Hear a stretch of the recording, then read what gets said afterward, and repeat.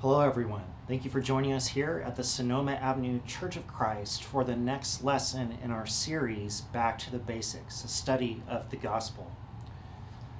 We have seen several things about the gospel over the last several weeks, and so allow me a moment to remind you of what we've learned. First, the gospel story is God's story spoken into a broken world.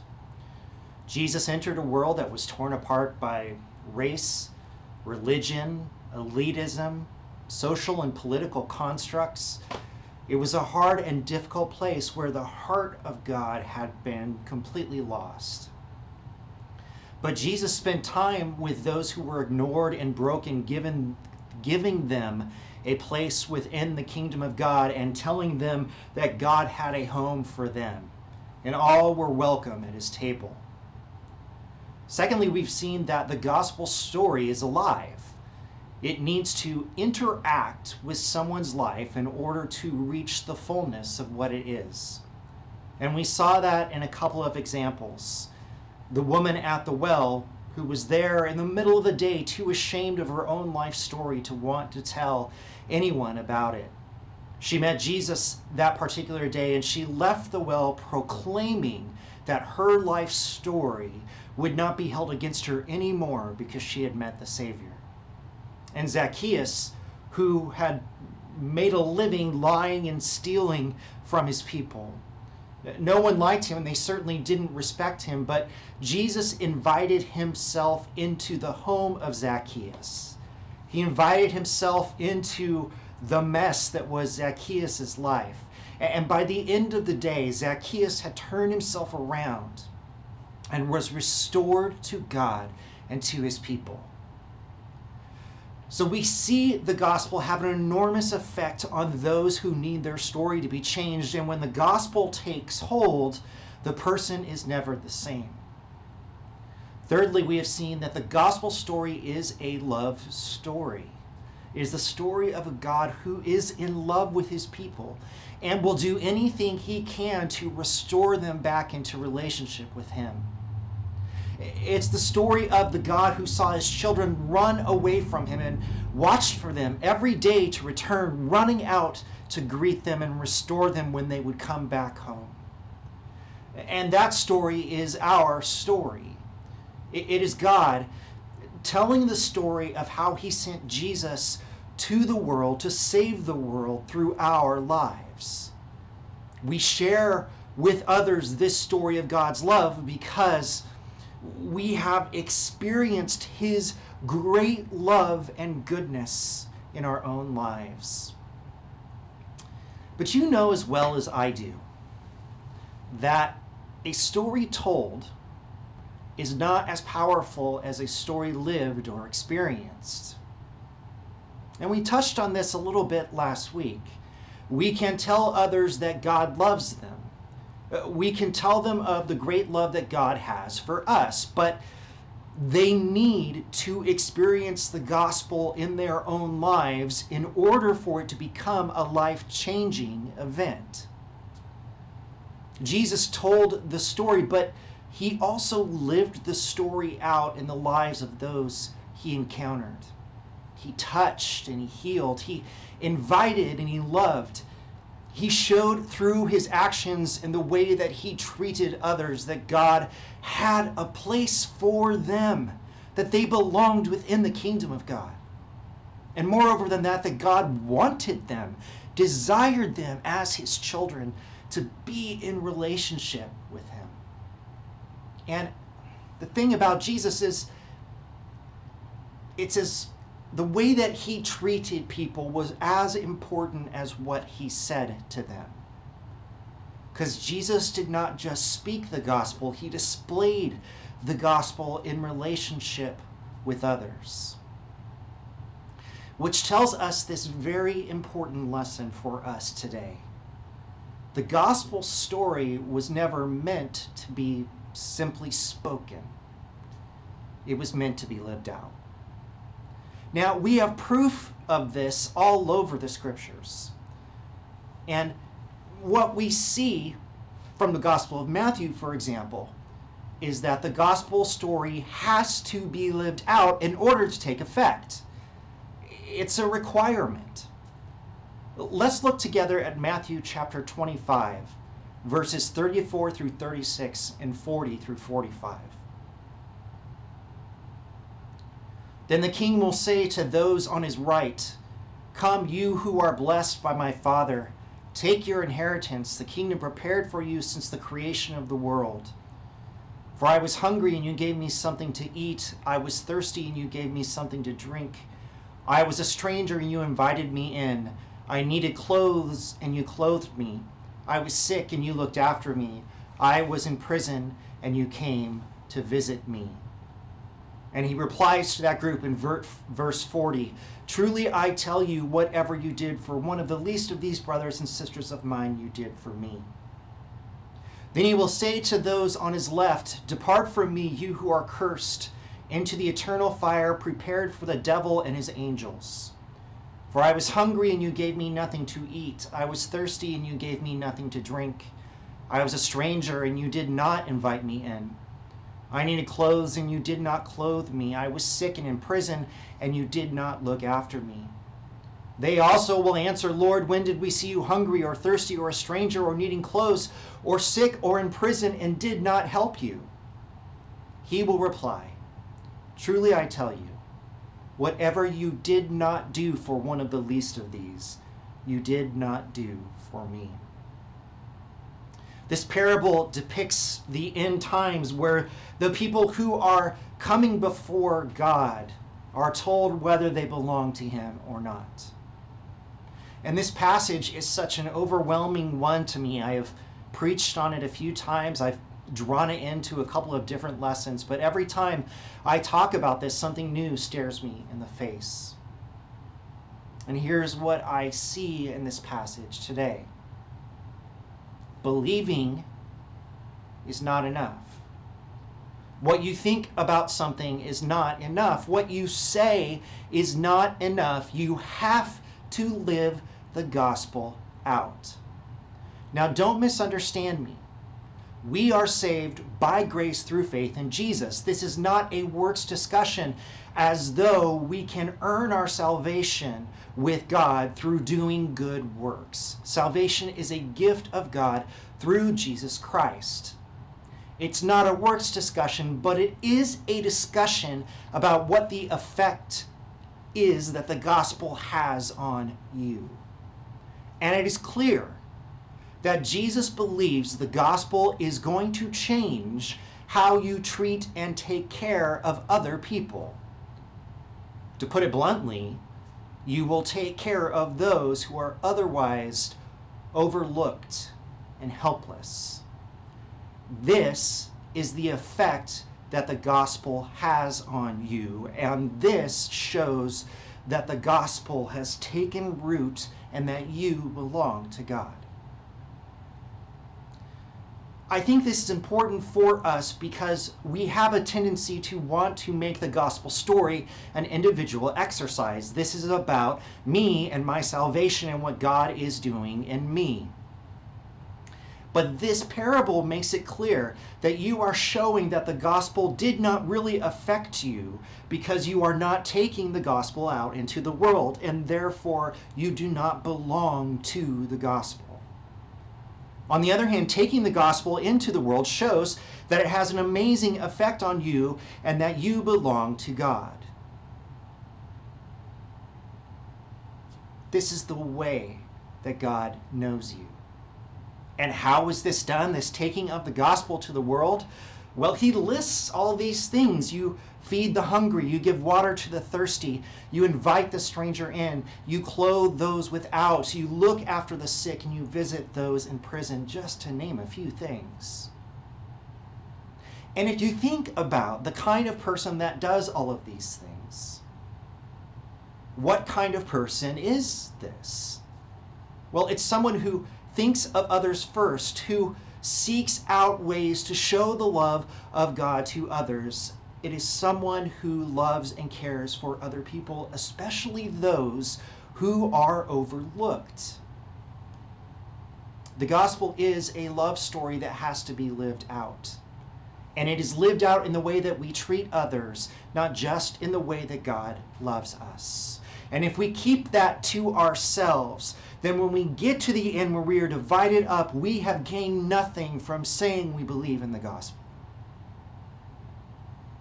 But if we say we believe in the gospel and we have taken the love of God to those who are overlooked and mistreated, then we belong to him. What happens when some message besides the gospel takes priority? If the gospel says that God loves and forgives and saves, what happens when something else creeps in there? Let's call it creating a gospel plus, or gospel and, or gospel but. When we create those kinds of messages, we take away from what the gospel really is. And in the book of Galatians, Paul makes it very clear that anything that changes the gospel, anyone who changes the gospel is deserving of a curse from God. And this has happened in a myriad of different ways, even in our own history. We once believed that people who used instruments in worship were in danger of the fires of hell. We don't think that anymore, but at some point, that teaching gained an equality of sorts with the gospel itself. Jesus wants to save you, but if you use an instrument. Now, let's look deeper into our history, particularly at the issues of race. Now, I am sure that we can all agree right now in this moment that slavery was wrong and shouldn't have happened. And we can get into a million discussions about why it did and all these different sorts of things. So we can agree it's wrong, but our movement has not always taken this stance. And Wes Crawford has written several good articles about this in Wineskin magazine. So some of the information I'm sharing with you today comes from him. Now, I don't know how much church history you know, but our particular movement, the Churches of Christ, were started by two different men, Alexander Campbell and Barton Stone. And they brought their two movements together on January 1st, 1832. They later divided into the Churches of Christ, which were led by Campbell, and the Christian Church / Disciples of Christ, which were led by Barton Stone. And there were some fundamental differences between them when they split. By the time of the American Civil War, members of the Stone-Campbell movement, of which Churches of Christ, again, were a part, held more slaves per capita than any other religious group in America, which tells you that their stance on slavery was not really looking to change anything. When the Disciples of Christ and Churches of Christ split apart in the late 19th and early 20th centuries, roughly 90% of the Churches of Christ movements were in the South.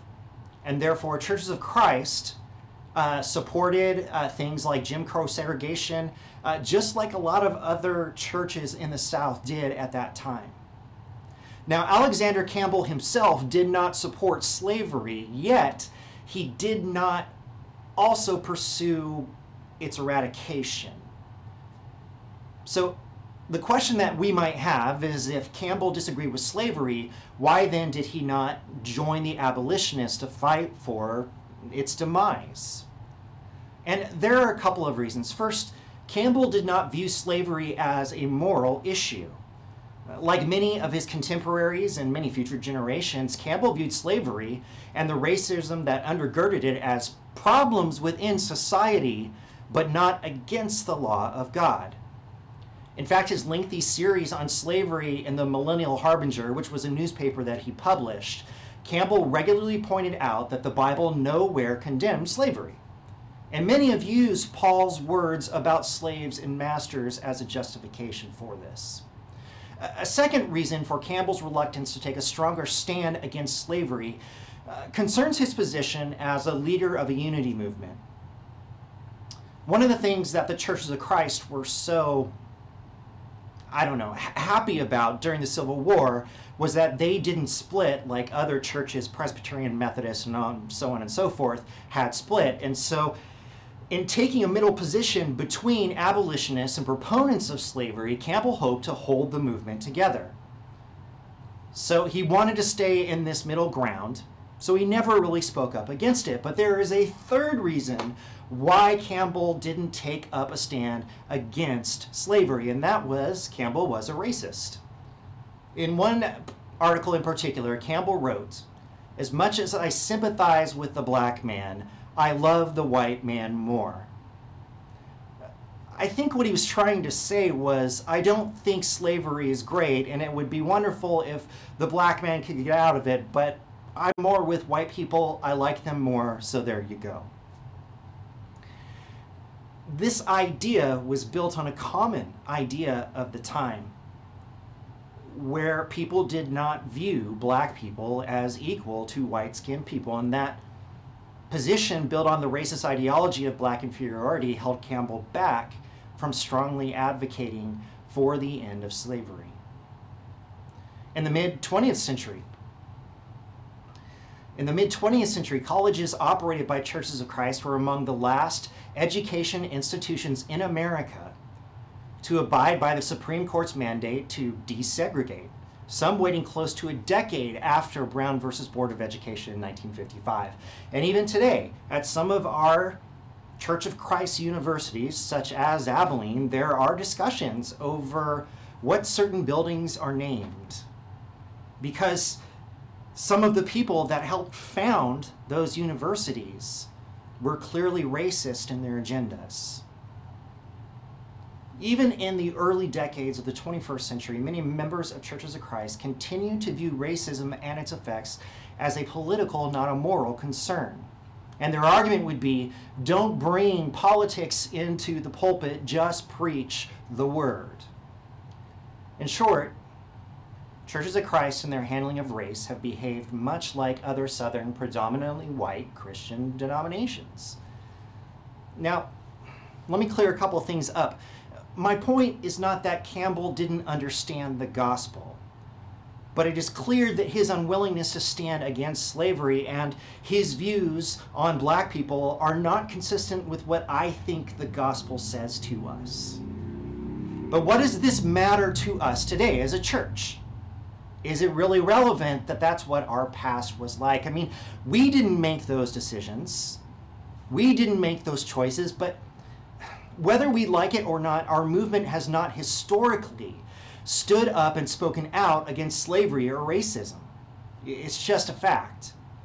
And it is no longer good enough for us to say that, well, but we live in California and its racism really isn't a problem. And if recent times have shown us anything, it's that racism is a problem everywhere and exists in ways that many of us have probably not recognized or wanted to recognize. So the question that we have to ask ourselves right now is, what should our voice be? Does it matter what we do and say and stand up for now? And should we speak into these things? And my answer to you is yes, unequivocally yes. Because racism is not a political issue. It is a gospel issue. It is not enough for us to sit back and refuse to speak into injustice where injustice is happening. Jesus has already showed us that the gospel has to be lived out. We must actively love. God also desires for us to raise our voices when we encounter prejudice and injustice.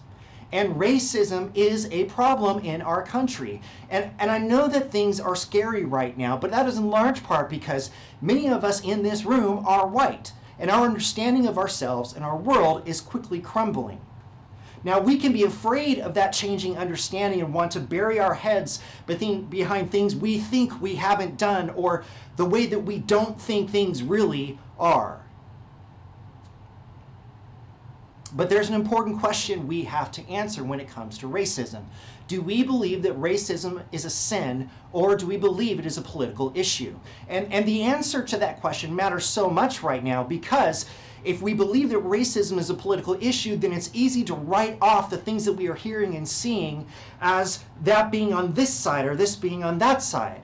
And we will be swayed by voices from whoever we choose to listen to. But if racism is a sin, which I believe it is, then it becomes a kingdom issue. if it goes against the gospel, then we are expected by God to stand up and to speak the truth of the gospel, that God loves all people, into this space where people are being mistreated.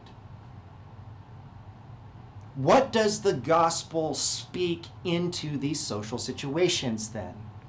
Well, I've seen this verse popping up in several different conversations on Facebook and other places. It's Micah chapter 6, verse 8. He has shown you, O mortal, what is good.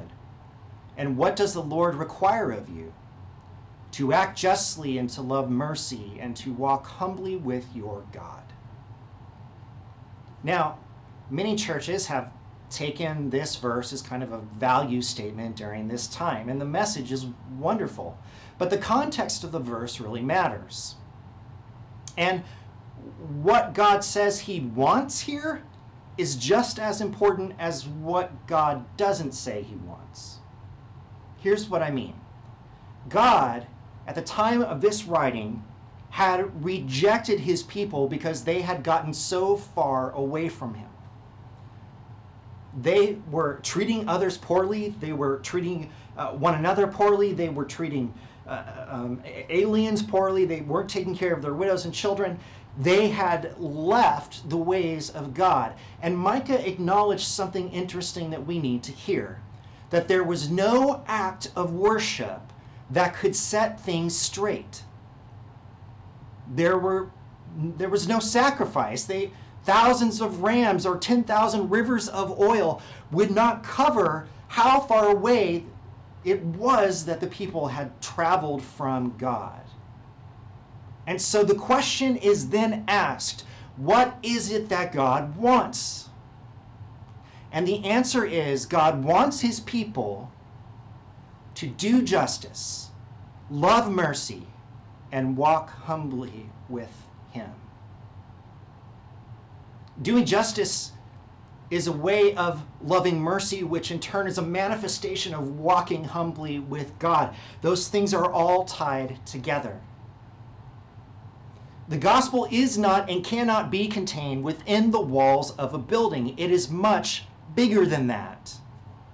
The gospel is not even about going to church or doing the right things while you are here. The gospel is about doing justice and loving mercy. That you cannot put enough mercy out there as you walk humbly with your God.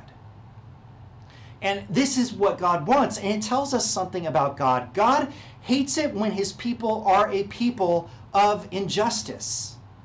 He cannot stand it when those who are his not only foster injustice amongst themselves, but when they refuse to speak up into and against the injustice that they see. There is no room for injustice within the kingdom of God. There is no room for hatred, oppression, racism, or anything else that comes between the love of God and one of his children. And as people of the gospel, it is our job to take that love of God into the world and to introduce it to those who do not know it. Because we are hearing from people all over the country, all over the world, that they have been oppressed. And our response should not be, no, you are not oppressed. Our response should be, but God loves you and wants to know you.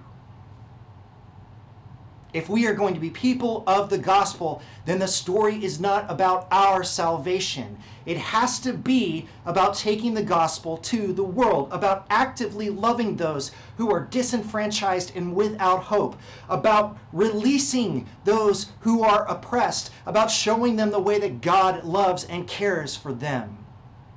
And we should not waste our time trying to explain why things are the way they are or why a certain viewpoint is wrong. This is a broken world. Of course things are wrong. But we are people of the gospel, which means that we have to listen to the voices that are crying out against injustice. And we need to speak the truth of the gospel to them. that God sent his Son to this place to save the world. That whoever believes in Jesus will not have their faults held against them, but will be given new life in Christ. May we be a people of the gospel and take this message to the world. Join us next week, where we talk about why the gospel makes us confront ourselves and do uncomfortable things. I hope today has been a blessing to you. May God speak the truth of the gospel to your heart, that you may speak the truth of the gospel, show the truth of the gospel, live the truth of the gospel in this world. See you next time.